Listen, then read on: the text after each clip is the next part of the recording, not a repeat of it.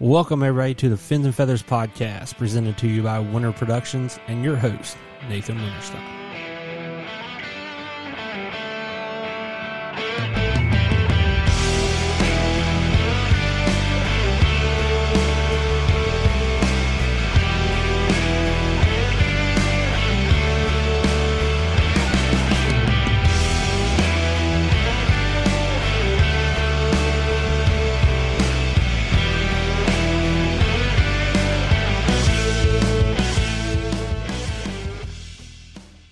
What's going on, everybody? We're back for another episode of the Fins and Feathers podcast.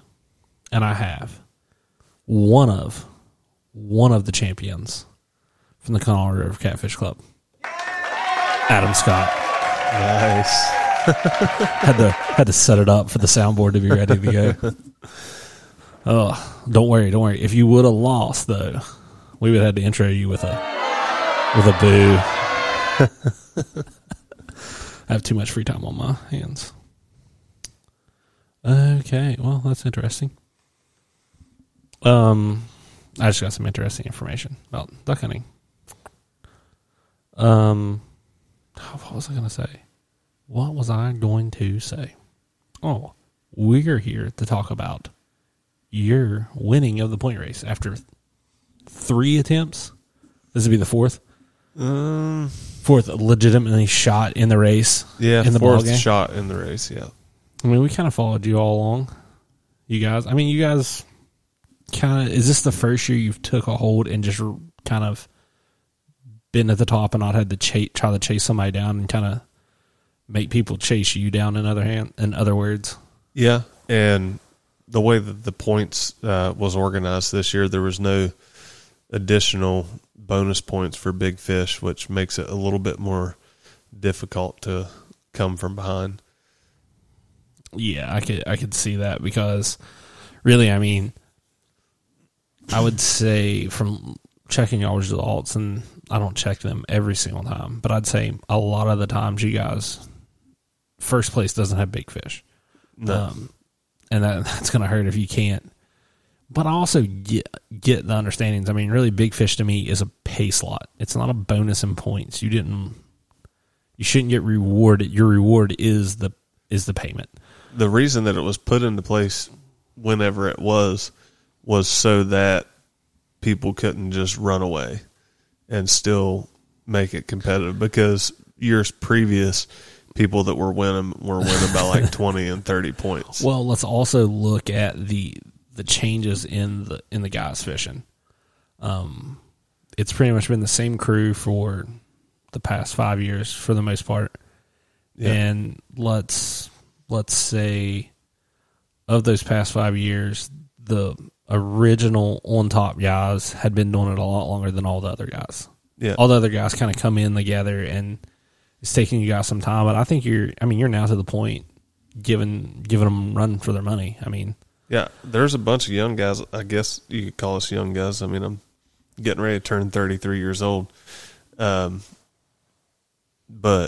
the ones at the top now are, there's older veteran guys that are still super, super competitive. But I'd say that the past few years, the winners have been within my age range.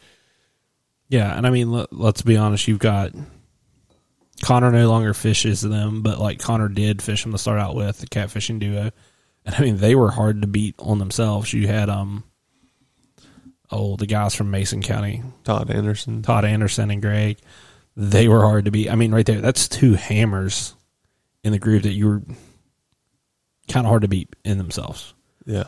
Starting out, they're still very good fishermen. The only difference is everyone else has put the time in the water now and kind of know, not as much as those guys know. Those guys probably still have some tricks up their sleeve that you guys don't have, but for the most part, you pretty much have the same advantages they have. Yeah. As far as getting bait, figuring everything out, water conditions, holes. I mean, the first chance that we had to win it was 6 years ago, and that's exactly who we were chasing down, was Todd. And it came down to literally the last tournament. We needed a first place and a big fish, and he needed to finish third place to tie, which we would have won in a tiebreaker because it went to largest single weigh-in, or fourth place, and we just beat him outright. And we went out and got first place in Big Fish, and he got second. So we actually ended up that in our first chance to take home the first place trophy, ended up losing by a point. And it came down to the wire.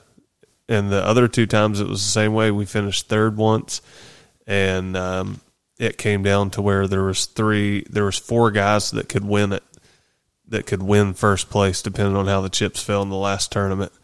And the way that it all shook out, we ended up tied for third with someone, but we won the tiebreaker to finish top three.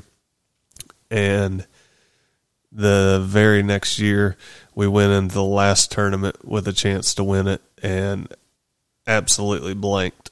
Never caught a fish the whole day. All we had to do was catch a fish, and we would have got first place.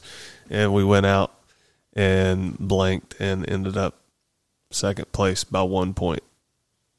So this year, the last tournament was at the same place. So it was kind of like deja vu, except for it would have been really tough for us to lose the first place spot.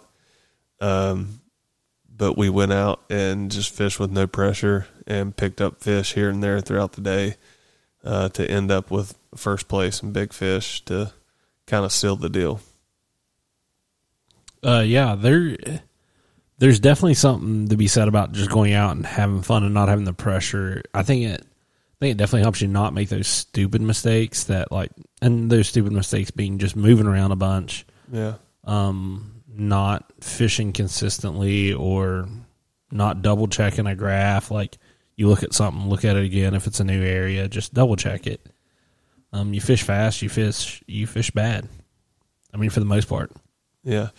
And I mean, all throughout the season, there was 2 tournaments I didn't even get to go to this year, and Will couldn't make it to one of those tournaments, so Cody's dad filled in for us, and they got a second place in a Big Fish of that tournament at Point Pleasant. And then there was another tournament that I wasn't able to go to, and Cody and Will got a second place.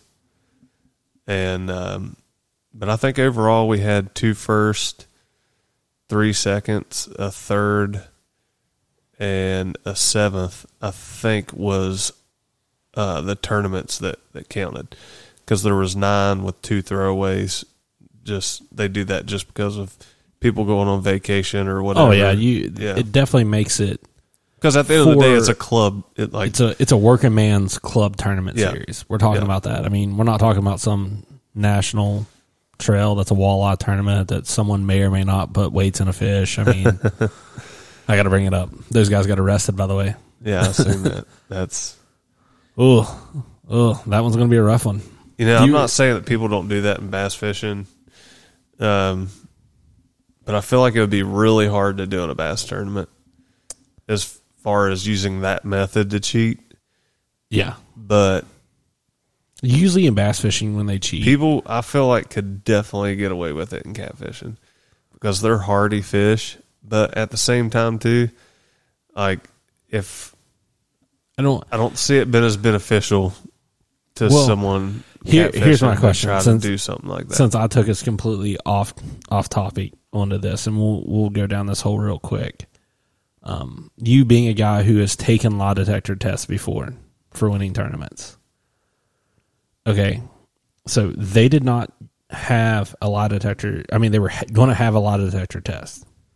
Pending they didn't pass that, I feel like their punishment would have been less. Absolutely. Than getting caught, and I don't understand that.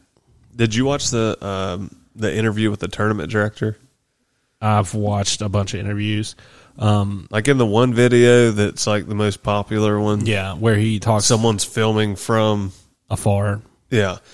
And you can see the tournament director, like, over the course of that video, like, he's amped up, and whenever they weigh in the 7, 8, or whatever that one was, like, he was amped up about it, and he was amped up whenever the scale read 33 pounds, like, to the crowd, because that's his job.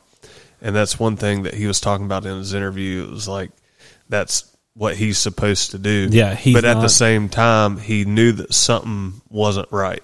Yeah, after seeing all the fish that came across the scales. Oh yeah, and that's my thing is with it. Like, so they had failed a lie detector test in their past, but they didn't get any consequences. And there's people that fail them, and you can fail them for stupid things. Yeah. But I feel like somewhere in there's got to be like a suspension rule or something involved. Like, hey, you fail a lie detector test, you have like a 6-month suspension or something. I mean, like, it just makes sense. Like, you can, like, we know people who's failed lie detector tests and kicked out for stupid stuff. But there's also the point of, like, what question did they fail in the last one? And what question, like, I mean, technically, if they never asked, did you alter your fish in any manner to make them weigh more? I mean, if they didn't ask that question, which I feel like that should be a question that's asked in every tournament. I don't know if it is during lie detector test. If not, someone needs to steal that one. But if they'd have asked that question and they'd have failed it, I feel like it should have been a very serious consequences to them also. Yeah. There's a lot of hard questions that you get asked, like winning a tournament of any magnitude in West Virginia, because until just recent years, like last year before, the cast net law was 3-foot diameter. So, like, if they ask if you broke any state fish and game laws during the tournament or whatever, well, say you caught bait, then, yeah, you broke state fish and game laws. And the same way with, like, if you're on the Ohio Bank trying to catch skipjack and you use a sabiki rig, technically you break state fish and game laws because you're only allowed three hooks on whatever. So, I mean, there's questions that get asked that's kind of like, I don't really know how to answer this. Yeah, I mean, there's, like, that's, to me, that's stupid rules. That's, I mean, yes, you broke laws. But I guess a lot of that, too, a lot of the dumb questions that they ask and stuff is to baseline. Yeah. I mean, I wouldn't consider those dumb questions as they're actual legit. Right, but I mean, like, they just... Yeah, I mean, progressively get to the point, like, did you do anything during this tournament to benefit you that you shouldn't have done? I mean, that's not how they ask it, but you know what I mean. Yeah. Like, they build up to that point. That's where I feel like there should be a rule or something that pops out. That, I mean, I've always wondered why they don't do more to those guys. Like, let's be honest, the biggest way to get in trouble involving cheating with fishing, the two biggest ways, basket fish and stuffing weights in your fish. If you don't do those two things, there's probably not going to do. They're not going to do that much to you. Yeah. I mean, even at the major levels, like, guys have been caught doing other things like trading and, like, not necessarily trading information, but getting information they're not supposed to have, and they just slap them on the wrist like, don't do that. But in theory, like they altered their position, which involved thousands of dollars. Like, it should have been a more punishment. It's just interesting. But let's go back to talking about the tournament up there. You guys were fishing out of Ravenswood. Definitely the high river. Definitely a little different type of river up there than the canal, but definitely a very fun. I like it. I like fishing up there. I hate it now. Honestly, it used to be my favorite place. One of my favorite pools to fish. And we'd have a tournament there, and there'd be a handful of 40-plus pound fish brought back to the scales. And we're just not seeing the quality of fish brought back to weigh-ins there the past 2 years is what we were used to seeing in previous years. Which there's a lot that goes into that we could probably do a whole podcast on, but we'll stay away from that. Yeah, we'll leave that. That'd be a fun one to do. Be a fun one to do with, like, Will on here. I think that'd be a fun one with Will. But yeah, I don't know. Like, I've never catfished that pool very hard. I've catfished it once. I've bass fished it more than anything and duck hunted it. But that's, to me, it's to me, it's got like everything. It's got a lot of turns in it. It's got a lot of rock, a lot of ups and downs, a lot of holes, islands in it. Something we don't have on the canal really to fish around. Yeah. And it's got a lot of backwaters, a lot of creeks, feeders. It's confusing to look at too, because like on the canal, if you see like a flat bank, like just sand silty bank, then that contour kind of carries out into the river, and it would be like a shallow bank. And if it was a steep bank that met the water's edge, then that was an area that, you know, current has created a hole, what we would call, out from that steep bank. But there it's like you could look at a flat bank and then out off from it it'd be 30 foot, which isn't like what we're used to seeing on the canal. So it is a lot harder from the aspect of fishing by just going off from your surroundings and using that to key in on points to look for things. So it's really a place that you actually have to graph and find out what's really underneath to even consider coming up with a game plan of where to go. Okay. Yeah. So what kind of fishing did y'all try to do up there? Did y'all drift, troll? We trolled and drug baits all day. Drug baits. So we was the rod limit is 12 rods in the club tournaments. Larger scale, they change. We've talked about that on here before. So we drug 6 and suspended 6. Okay, and so we caught 5 fish on the day and broke 1 off. And the break off and 3 fish came off from dragging rods, and then the other 2 were suspended. Okay. Both of those were blues. Why don't you break down a dragging setup? Can you break that down for me? Because I don't necessarily, like, if I was going to think of a dragging setup, I would think of like a Carolina rig for a bass. I think they actually call like the whole aspect of a swivel to a leader with a float of any sort of Santee Cooper rig. So it's kind of just like a modified rig like that, except for we run a 3-way swivel, and there's dozens of different weights that you can buy that, I mean, none of them snag proof, but they all have like kind of that marketing point that, you know, there's some that's called Never Snag, Reel 'em up dragon weights, which is who we use.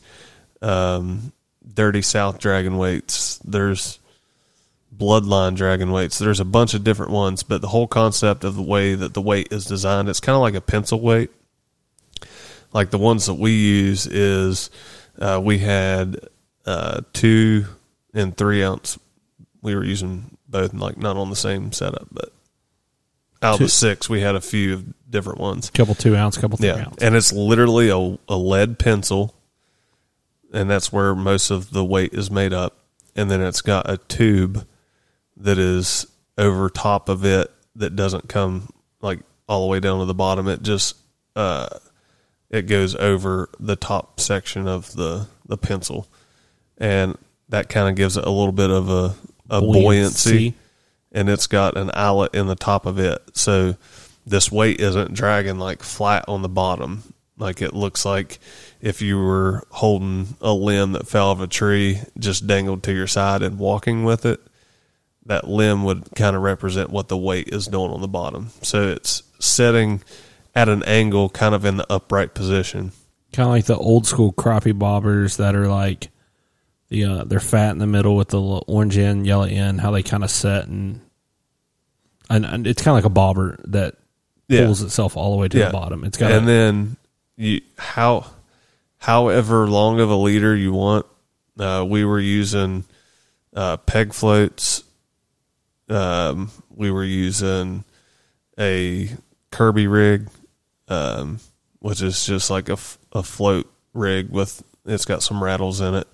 And so off from your 3-way, I don't know, we usually run probably 3 to 4 foot leaders from swivel all the way to hook.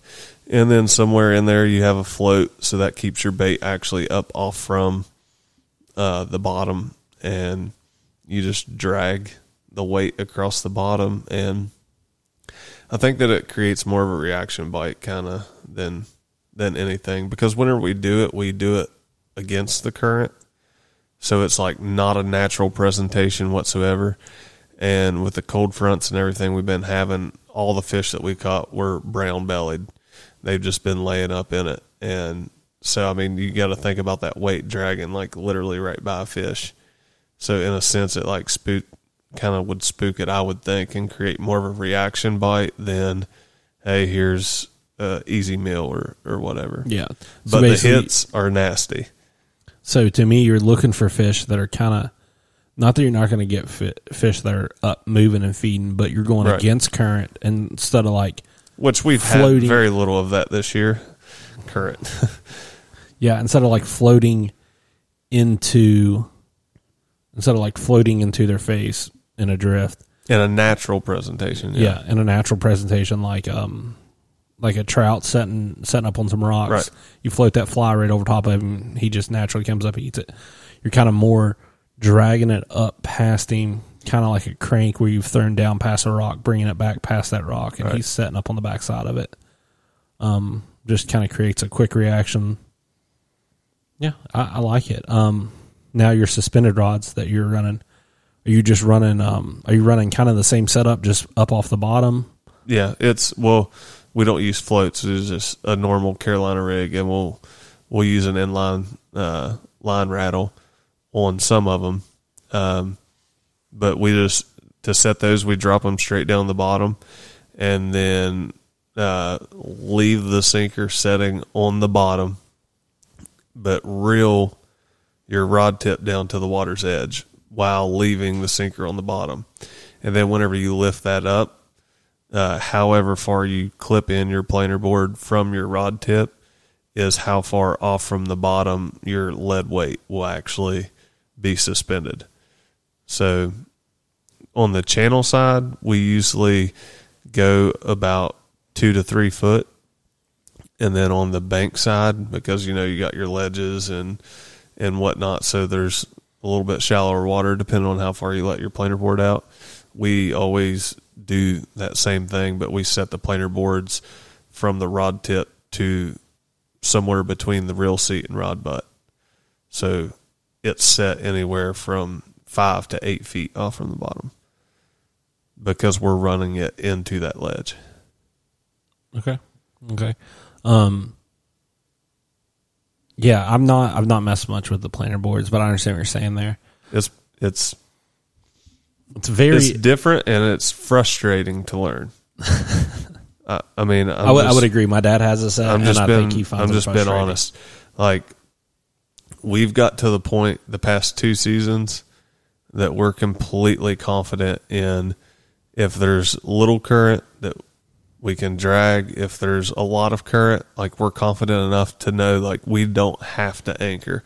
Like, we can hit those stretches where you think that the mussel beds are, or whatever, where blues are going to be feeding, or catfish in general is going to be feeding, or like some rock structure where fish are going to be setting behind. And kind of like what you said with the fly trout fishing, it's the same exact presentation, but for a different species. Yeah. Yep. So if you were to break down your season, what is one piece of, we'll start with like bait that you could have not done without this year? Like, what was your 100%? Like, if we got rid of every bait, you only got to keep one. What are you keeping? Depends on what time of the year. You got to go on a whole year basis. I'm just making these rules up as I go. You get one. Well, bait. Those rules suck, so I'm not playing. I mean, seriously, like, all right, if we'll talk about trout fishing again. If you're a fly fisherman, what do? You match the hatch. Okay, so yeah, everyone's going to say I fish for trash fish, but it's literally no different. Like, in the springtime and the fall time, like right now, we're in a transition period, so there's still moon eye around, there's still skipjack around, but the shad bite is starting to come back. I'm not saying that during the summer months you can't catch fish on shad, but it's not. I don't even worry about getting it. It's not worth the time and effort for me to go out and find shad that's big enough, and take out whenever I can go to the locks and catch skipjack. I can go to the locks and catch mooneye, or I can go out on my boat and catch mooneye off from the pop. So literally, it's a seasonal thing. Kind of sounds like, okay, I worded the question wrong. My favorite overall that works the longest would be mooneye. Yeah, I kind of worded the question wrong, and you kind of answered it how I should have worded it. What was one bait you would have thrown away and not worried about? And I think it's shad. Right. Yeah. Once it got to a certain point, because I mean, we started in March. Yeah. The beginning of March, we weren't catching skipjack. We weren't catching mooneye. There was some mooneye that you could catch, but it wasn't worth the time and effort. Whenever you could go to a backwater in the springtime and catch shad and have bait for a tournament and be done in an hour. So, like, you just got to spend your time and resources wisely when it comes to getting bait for catfish.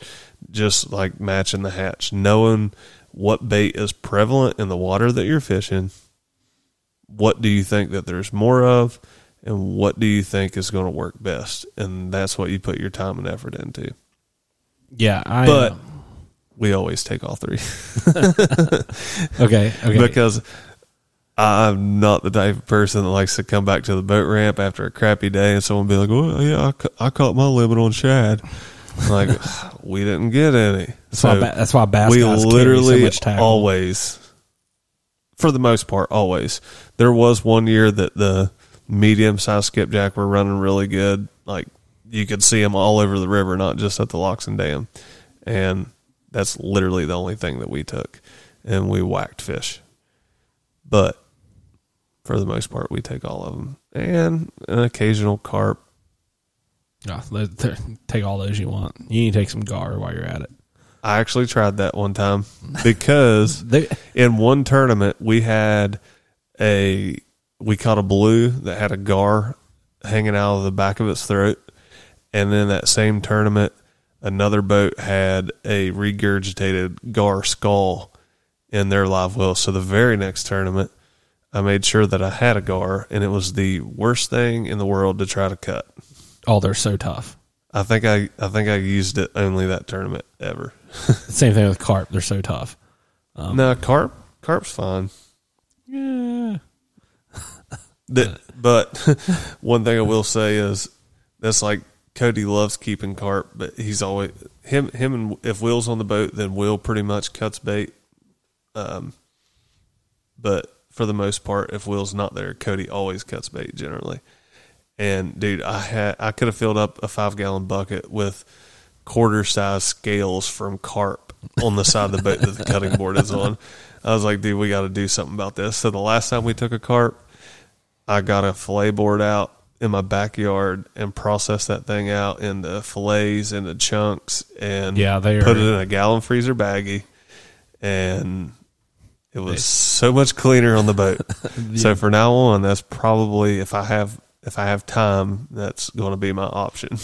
Yeah, they're pretty messy. They're pretty messy with their scales and stuff. I just know from bow fishing. They're super oily though, and certain times of the year you can't beat it.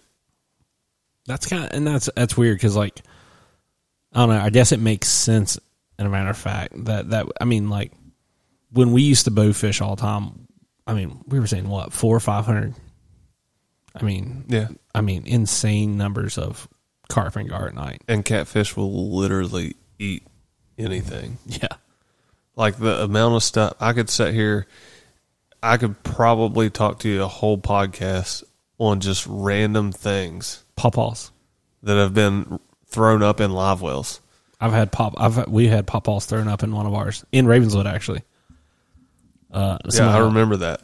Someone else had pawpaws thrown up in their live well. Yeah, I mean that's there's a lot of different ways to go with bait. But okay, let's look at what is one piece of tackle you'd have been fine with not having this year. we'll say tackle, and then we're going to go to one thing with the boat. One item on the boat. It's going to be tough. I mean, there's nothing. There's nothing. There's nothing. I mean, there's nothing you don't think you could. It's not like bass fishing. I don't have 9 tackle boxes filled with tons of different types of bait. Like, you got to think what we're dealing with tackle. Sinker slide, if you're not using a 3-way, a rubber bead. Yeah, I mean, you have glass if we're not using mono. You have a swivel. Very basic. You have a very basic thing. I just didn't know if leader line. What? Okay, is there any hooks that you were like, we didn't even use that style hooks really? But I don't have them in my tackle box because we don't use them. We run all circle hooks. Yeah, so they're not in the boat. So okay, I'm just trying to. This is a hard question for a catfishing boat. I'm trying to create contradictory here. It worked with bait. Could get you an answer to that question. Okay. I mean, what am I supposed to say? Swivels. No, not swivels. Just tie friggin' blood knot from my braid to my fluoro leader. Dude, just tie you a uni knot, man. Wrap, twist, something other. I can do it about 1 every 4 times. I will say, though, there is stuff in our tackle box that we don't actually need or that we have a lot of. And Cody cracks me up because, like, every now and then he'll ask me if he can take the boat out, like take his son out or his dad out or his girlfriend or whoever. And it don't bother me that he does it. But whenever I get the boat back, I can tell you every single rod that was broken off and re-rigged. Because he will put beads in the most random places and most unnecessary places. Sounds like you don't need beads in your boat that I've ever seen. Well, actually, or you just need. I mean, right now the way that we're fishing, no, we don't need beads because. See, there was something. We've started just going to all 3 ways because, like, if I have a normal barrel swivel with a sinker slide, which goes on your main line and it slides freely and you clip your weight into it. Yep. If I were to have a rig like that and I was throwing a 3-ounce dragging weight with it, but I'm dragging half of a skipjack, so my bait is pushing like 12, 13 ounces. That's going to go further than my weight. So whenever that happens, that weight might get twisted around the braid or get caught up to where it doesn't actually ever end up back down at the swivel. So you can go a long ways with a screwed up rig and have no recollection that it's even happening. So we use 3 ways so that it is clipped into a specific point and it can't slide freely. So whenever you cast it, whenever that weight's on the bottom, you know exactly how far your bait is back from your setup. And if we want to anchor, all we do is take the sinker clip, unhook the dragon weight, and clip on a bank seeker. And so you can transition from one style to another just at the time that it takes to switch over weights. Yeah, those weights, I remember those weights. So we've pretty well went to all of our rods pretty well have 3-way rigs on them. Okay, so simple barrel swivel, something you could probably do without. Look at that. I'm helping clean up your boat that's already pretty minimal. I'm a minimalist. Minimalist? Yes, that's what I'm becoming. Yep. Just hum it out and put ist at the end. You got it. Okay, last question. Any boat items? I already know what I think you should say for the most part. Like boat, like not safety stuff because your boat never broke down, so you didn't need any of your safety stuff. But like, let's say, I don't know, something that's taking up room that you don't need in there. This year would have been anchor. Yep, that's what I was thinking. Anchor. I was thinking anchor. No, I mean, one of the tournaments we won, we started off drifting, and I think we talked about this on the podcast before. The Buffalo tournament that we won. we started off drifting, caught a 30, and then we drifted probably like 4 hours of the tournament and caught 3 fish, and then anchored up and picked up a 50-pound flathead, and then called out like a 4-pound flathead with a 25-pound flathead. Now, question: did you drift the area you caught the 50-pound flathead? Nope, about 20 miles apart. Could you? Have you ever? Questions I have. No. As far as drifting, like suspended, yes, you could, but it'd be annoying. But dragging would be good. So you don't. That was actually our plan, to drag there. We had never done it before. It was kind of a stretch where we anchor. It's a pile of brush, and there's some rock mixed in with it, but a pile of brush. I'm talking like big tree after big tree after big tree in one of the few deepest sections of that part of the river. And because of the brush, it would be hard to suspend baits through. But using the dragon weight, you could get by with it. You'd get snagged, but the thing about the dragon weights, whenever you snag, unless that hook gets caught in something, which it usually doesn't get a chance to, drag can be coming out of the reel. But if I can get that thing out of the rod holder and free spool it to just put some slack in and then whip the rod tip up, it'll bounce that weight right out of whatever it's caught on. 90% of the time. It's interesting. Sometimes it gets buried and you got to break freaking 80-pound braid. Oh gosh, it's not fun. Yeah. Well, this has been a fun one. Just talking about you all, just kind of wrapping up, finally ending the series of that, and now it's on to what's next. What's next for you? Well, other than working every single day. We actually have the club, wouldn't say championship tournament, we call it the fish off, because points, like there's no points thing, but I would call it the big money tournament. It's exactly what it is. Any boat, it's a jackpot. Any person that fishes any of the regular events has to pay a membership fee. All of those membership fees go into the pot for the fish off tournament. Half of the split the pot throughout the season goes into that pot as well.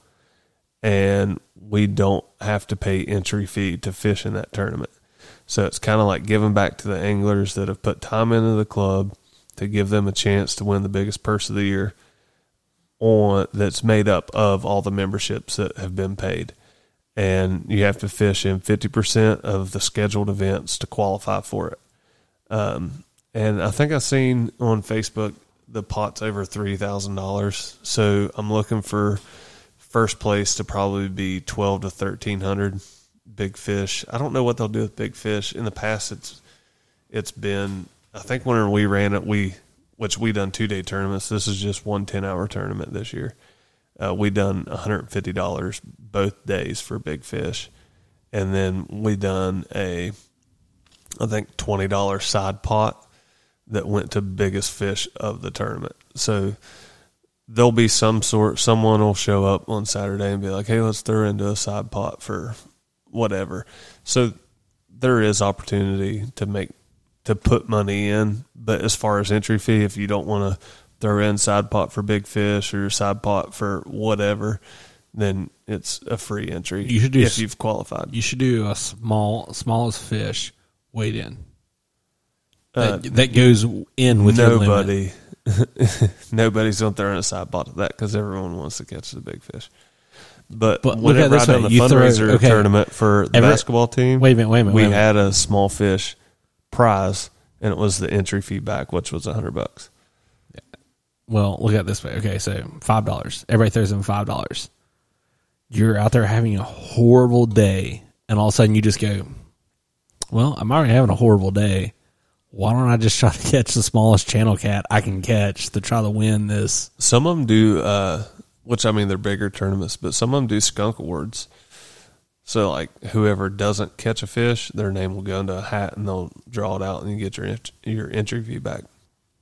Actually, like a bow fishing tournament one time, I won my entry fee back because we were second to last because a group got skunked. And they told them, hey, if you're last place, don't leave, hang around. And those guys like got mad because I think they shot a couple fish, but they left. And next thing I know, like they're like, well, where'd those one guys go? I was like, we think they left. And they're like, oh, well, you guys won your entry fees back because you guys got last place. I was like, awesome.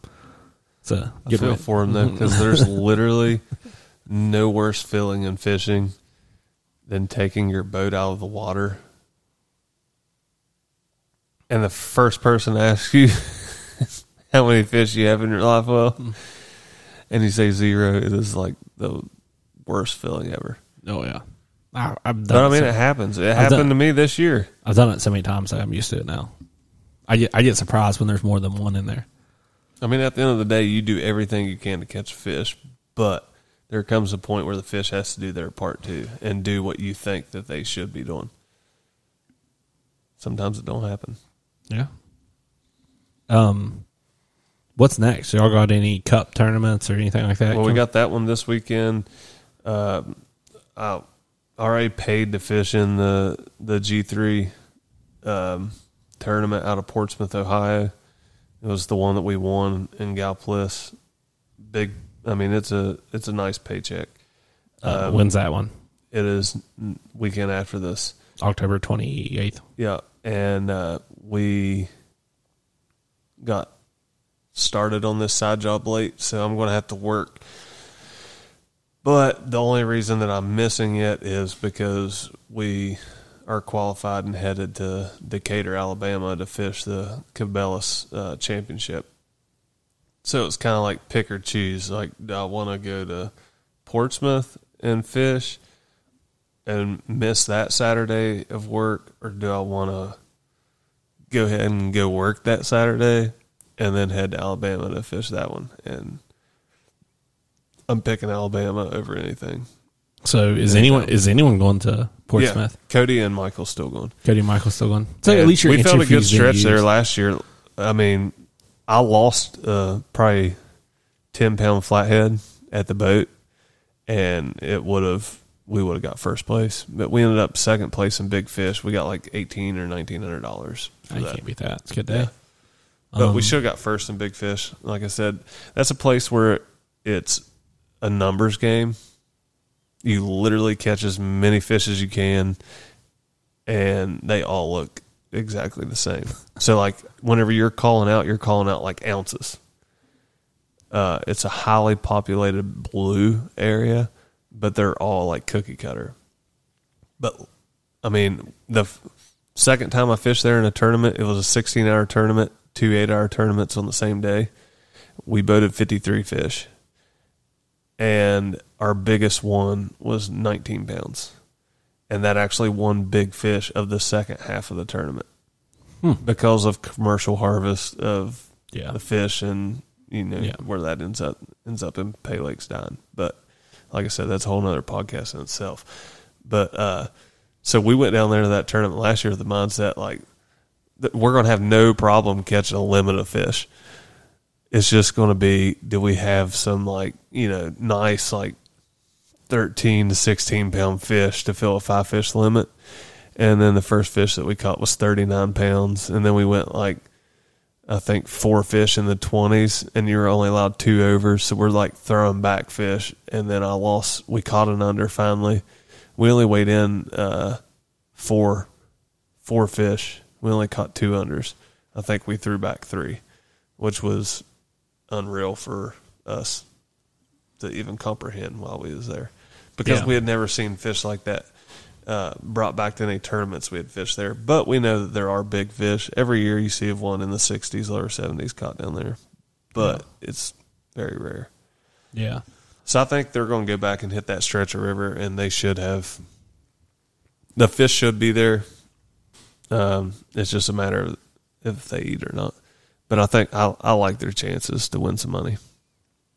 Yeah. I think they're actually leaving from that, heading to Alabama. So they're driving straight to Alabama? I think they're coming home and showering and stuff first, and then driving through the night on the next day, actually. So Sunday night? Yeah. And then I'm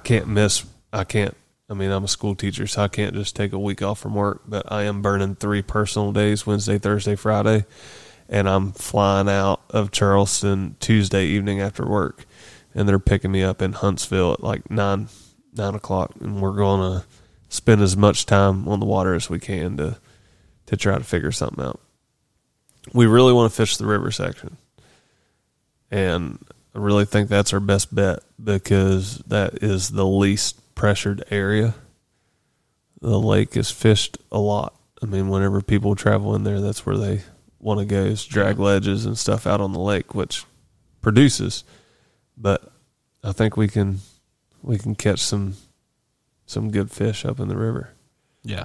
So maybe when you all get back from there, we can get you and Cody in here and sit down and keep Cody from saying a cuss word every 5 minutes, and we'll talk a little bit about that trip. Hey, I'm just hoping we go down there and he catches his personal best down there, because this will make his 3rd trip.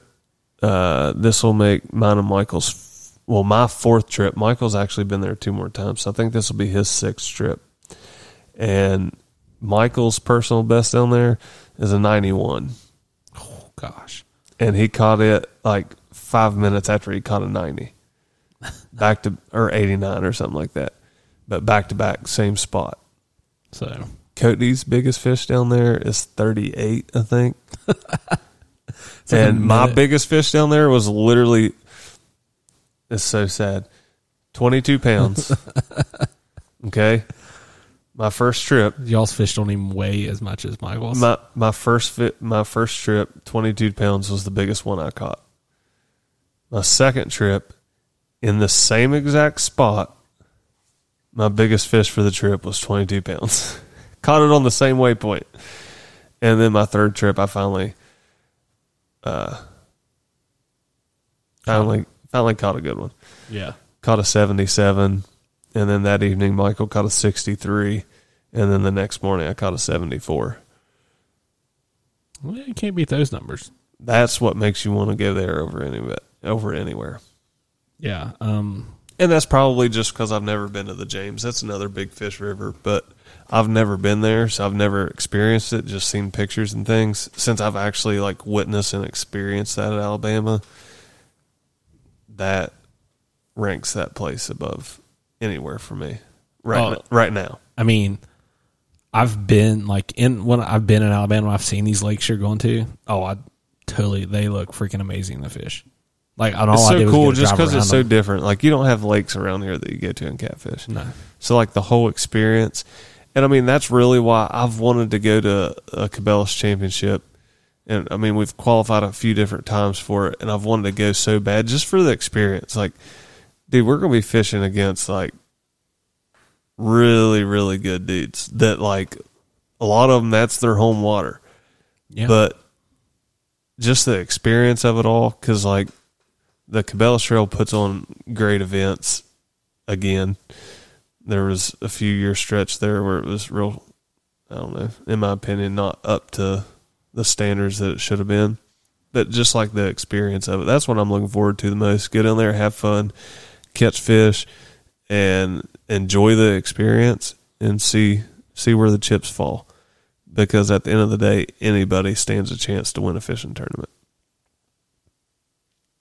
Yeah, there's definitely something to be said about fishing in a championship of that magnitude in itself. I mean, there's a lot of guys that'll never go fish that, and I think that's something that experiences are something that are, not to jump off and start another topic completely as we wrap this up, but experiences are something that I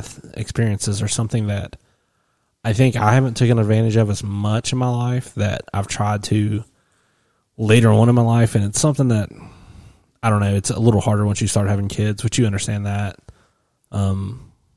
With this year, like, it's a little harder with some of the opportunities I've been offered, not necessarily getting to do them, but it's definitely opening up doors for, in the future, I'm going to make sure I make arrangements and make sure I've got my family taken care of and be able to take advantage of different experiences. Like you only get so long to try to do this stuff. You might as well try to do it while you can. Yeah. I'm freaking pumped for it. Less than 2 weeks, dude. Well, when we get you back on here, hopefully we're going to have Cody, and hopefully we're talking about Cody's personal best and maybe a championship. Heck, it's a 2-day tournament. I'd like for us to catch Michael's personal best on day 1 and my personal best on day 2. That would be freaking sick. Yeah. But before we go, if you want to see pictures of that 77, 74, and 63, you can head over to Team Real Fat Cats on Facebook. Look us up. We've been sleeping on there and haven't posted much. Go check that out. I'll say I'm going to have... I'll have you hook me up with some photos and stuff to post with the announcement for this podcast. But we'll catch you guys later. Thanks for listening to another episode of Fins and Feathers Podcast presented by Winter Productions and your host, Nathan Winterstein.